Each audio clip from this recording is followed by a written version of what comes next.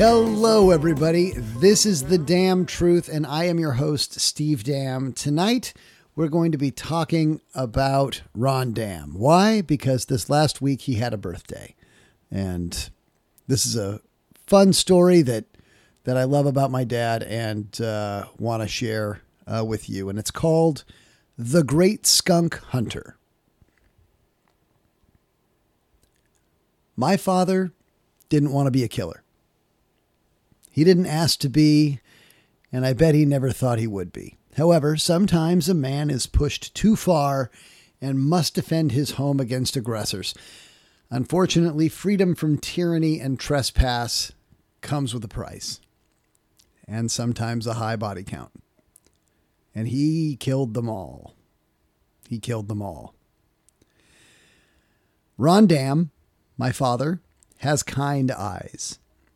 He's an honest man that believes in hard work and building a good life. Ron Damm is not a violent man. Unless you count the time he angrily bludgeoned a camper roof vent he was repairing with a hammer in 1985. I would say he has a relatively clean record where rage-related violence is concerned. Who among us hasn't been antagonized by one of those camper roof vents? So, Ron lives with my mother, Sharon, in Kittitas, Washington, in a home they moved into in 1976. They have transformed it from a nice, modest rambler into a gardener's paradise with a lawn that would make a PGA greenskeeper jealous. Their yards, front and back, are beautiful in different ways. The front is fairly formal, with a slight slope, lush green lawn meticulously maintained, and decorative berms with seasonal flowers and plants. The back of the house is a relaxing country garden with more lovely lawn, sitting areas, a gardener's shed, fruit trees, fountains, and a beautiful, bountiful vegetable garden. You know, it's so amazingly sweet. Diabetics aren't even allowed to look at it. Several years ago, they made the decision to purchase the small single-wide trailer across the street. And they did this so they could rent it out to nice people needing a place to stay, and also so that they would never have to hear the phrase, "Look out, Jerry, he's got a knife," screamed in the middle of the night ever again. It was across the street from the house at the rental trailer that my father first found himself face to face with destiny. He had gone over to shut off the water from a standpipe around the back of the trailer when he ran into trouble. He turned a corner just in time to see a skunk scurry toward him. Empowered with the adrenal overdrive that is only produced by a skunk or snake-headed bear dragon, the second of which has not been proven to exist, my father began to swivel and beat feet to get away. As he returned, he saw more by the tool shed, and another, and another. He was surrounded. Ron's brand new hip got him across the street in a hurry, and I imagine that he did what any rational man would do in that situation. Grab as many guns and as much ammunition as you can, gather your spouse and dog, and barricade yourself in the bathroom tub until the first days of daylight force the unholy nocturnal zebra cats back into their putrid dens. Ron called a professional, an animal trapper, to take care of the situation.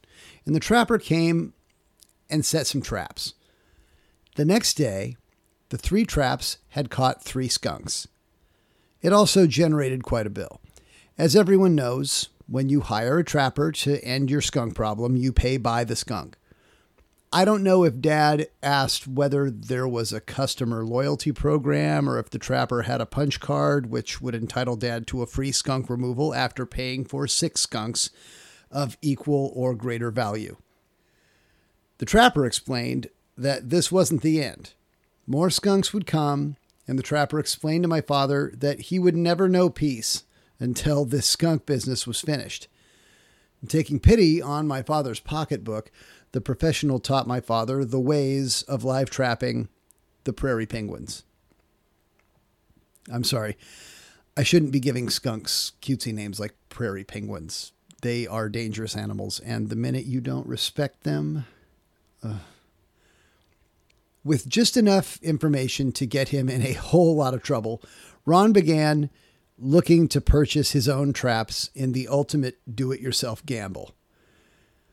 I first learned of this skunk business when my father came to visit me in mid-June of that year. Dad had come to visit me in Western Washington and asked if we could stop by the hardware store and look for skunk traps. Of course we could. Whose curiosity isn't aroused by a request like that? As we looked at the various types of critter traps at my favorite local hardware store, I noticed one that I thought was a no-brainer. It was big enough for a skunk, and it was the only one that was completely enclosed. However, Ron Damm likes a deal almost as much as he likes a skunk-free yard, so he was looking at a wire cage trap that was about $10 cheaper. You know, Dad, I'd be happy to spring for the difference if you want to get the enclosed trap and avoid getting sprayed every single time you trap a skunk, I offered as he kept staring at the wire trap. Oh, I think this'll be just fine, Dad said back to me politely. Really? Because, I see a possible flaw in that plan, I chuckled. Oh, the trapper says the roof of the cage is low enough that the skunks can't raise its tail high enough to spray, Dad said. Would this be the same trapper you are no longer paying to remove skunks? Did he give you this information before or after you told him you were going to do this on your own? Your mother heard that they can't spray if their tail is wet, he said, avoiding the question. In fact, she volunteered to use the spray nozzle on the hose to wet the tail down while I went and got it. After he laughed about that, I knew he had thought this through and had a system, and he let me know nicely that I was asking stupid questions and that I'd best back off before I insult us both. He returned to Kittitas and the capturing commenced. Dad called me after he caught his first skunks, and I immediately asked if he'd been sprayed. He hadn't. And so the next logical question was, what do you do with a caged angry skunk? Now, before I answer that, let's talk about reasons skunks are not good to have in residential areas. The obvious reason is the smell.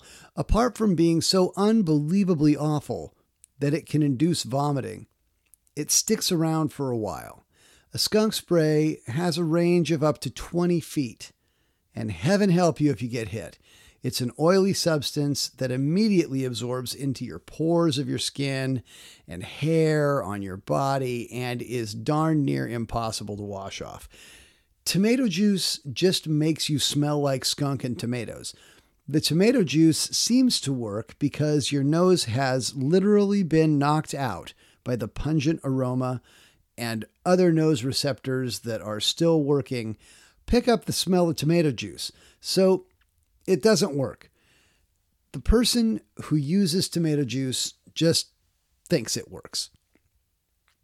The other big reason why skunks are considered dangerous is that they have been known to carry rabies.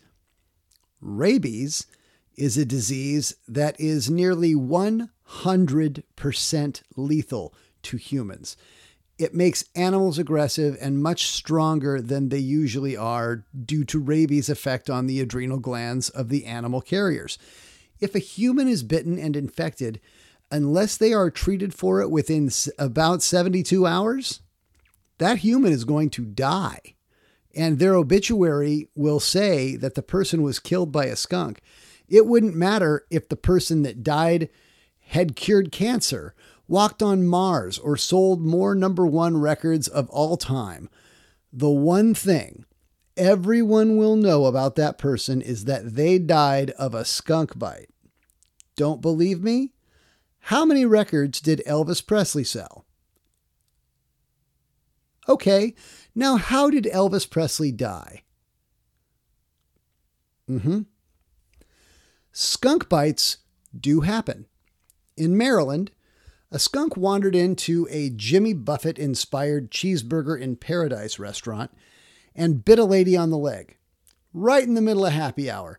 This skunk wanders into a loud and rowdy theme restaurant for some unknown reason and bites a lady who will forever be forced to tell the skunk bite story to every person she sees.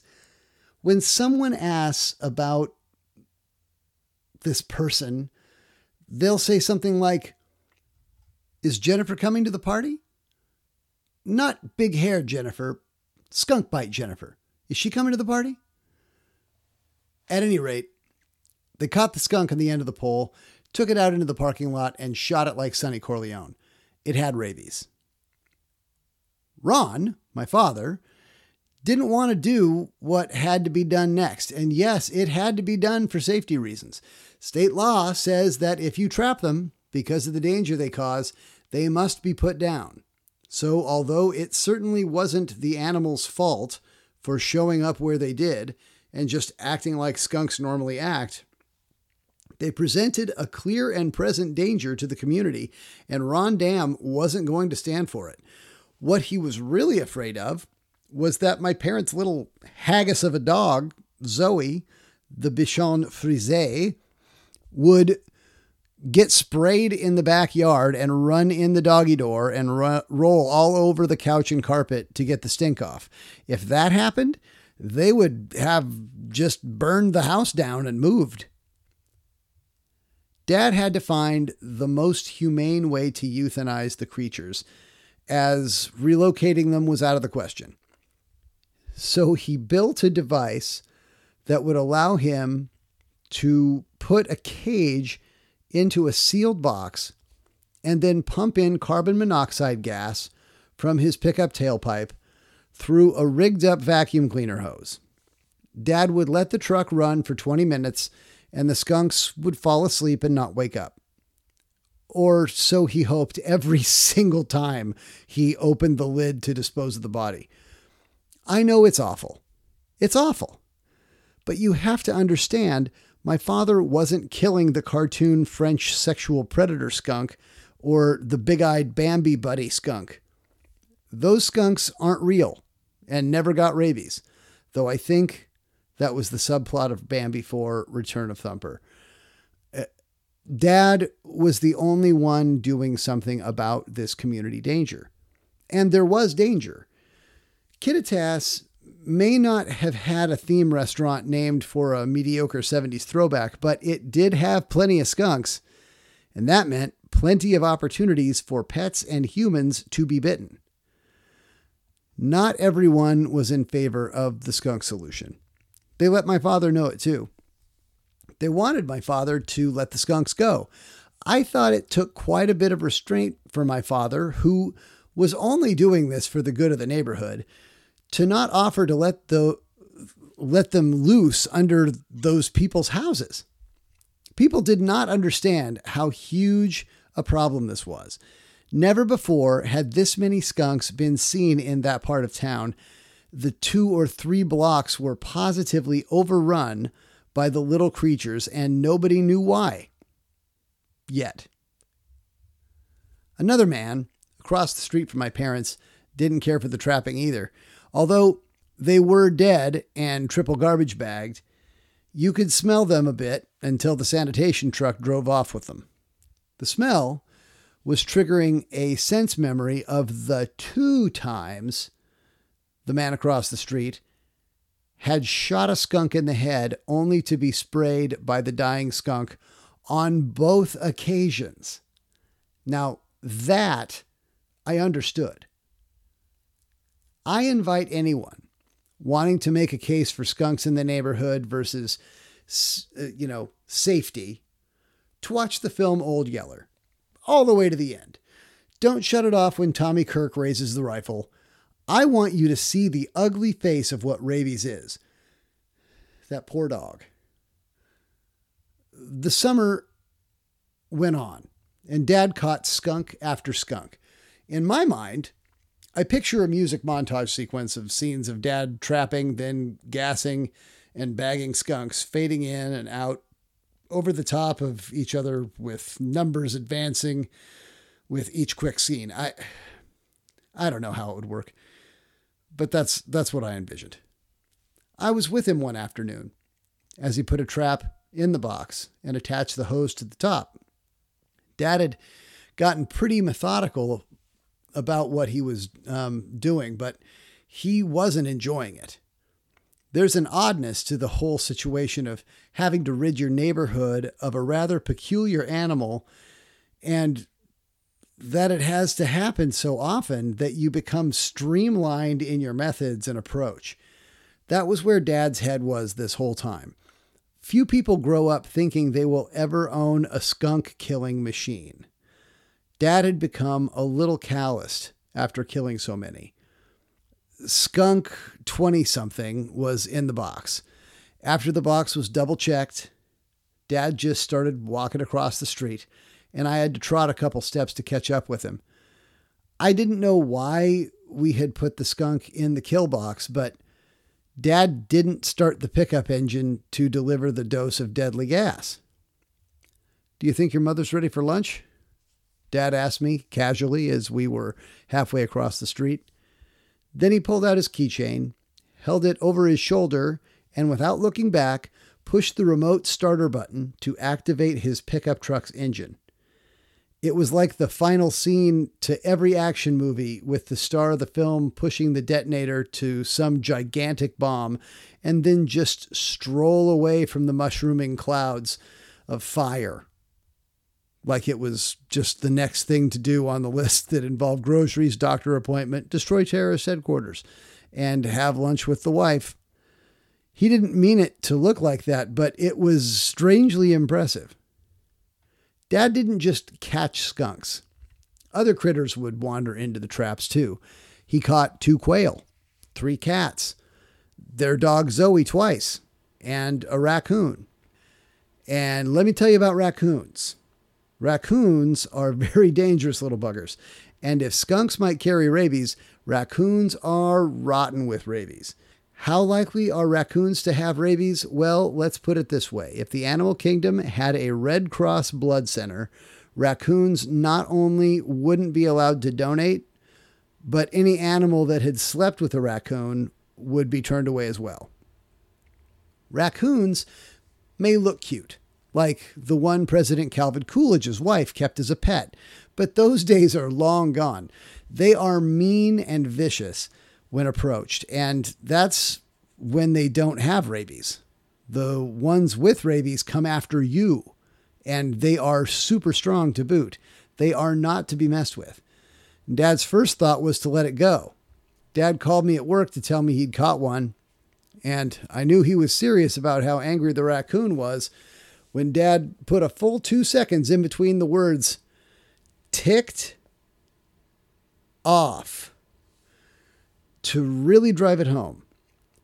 Luckily, the little bugger wouldn't let Dad get close enough to trip the switch, or that thing would have been all over Dad like a hobo on a bologna sandwich. That summer, my father had trapped 38 skunks in an area that is typically skunk-free. One skunk weighed in at over 26 pounds. These 38 skunks, they didn't have to die. Okay, it turns out that they were lured into the area by people who wanted to feed them. It started out with a few skunks stealing outdoor cat food, but nearby neighbors thought the skunks were cute and liked to feed them and watch them play. The odd coincidence is that their irresponsible need to watch the cute skunks scurry around for food was definitely responsible for the skunks being destroyed. When the humans stopped luring the animals in, the traps stopped filling. The traps just didn't have skunks in them. And when the traps stopped filling, Dad stopped killing.